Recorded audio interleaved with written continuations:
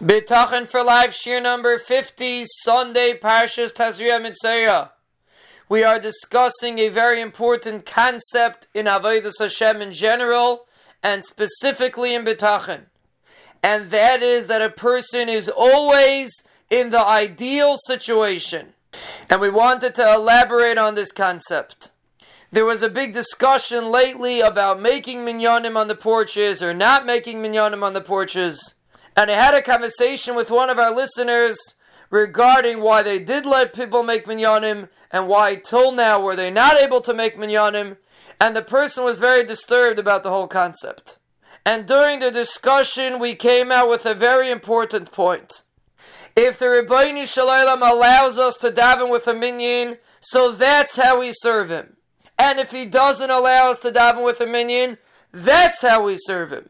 There's no difference. HaKadosh Baruch Hu is the one that gives us the tools to serve him. We are not here to daven with a minyan. We are not here to learn Torah. We are not even here to raise our children the way we want to raise them. We are here to serve HaKadosh Baruch Hu. And the tools that he gives us to serve him, that is the best way that we can serve him.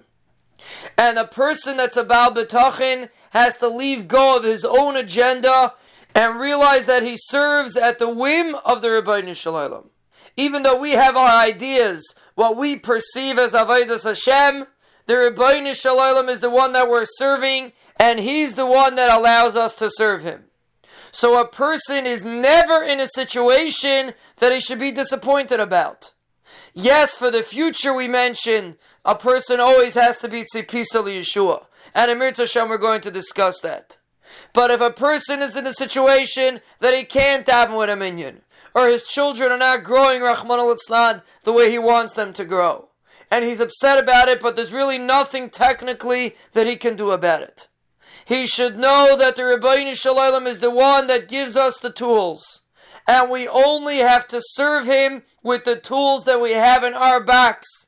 And a tool that he didn't give us, we do not have to serve him with. So every person when he comes to Shemayim is going to be asked, did he serve the Rebbeinu Shalom with his head and with his emotional stability and with his family and with his societal situation?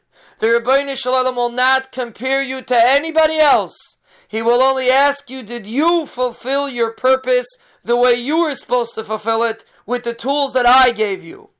That is the only thing that a person has to be concerned about. Not with what other people are doing, but with what he should be doing. Is he doing his best with the tools that the Rebbeinu Shalom gave him? And if he is, even if he doesn't live up to the expectations of the world, so to speak, it doesn't make a difference. Because we are not here to serve the world, we are here to serve the Rebbeinu Shalom. And that is a basic concept in Bitachon. To remember that we don't have to pull out a tool that we don't have.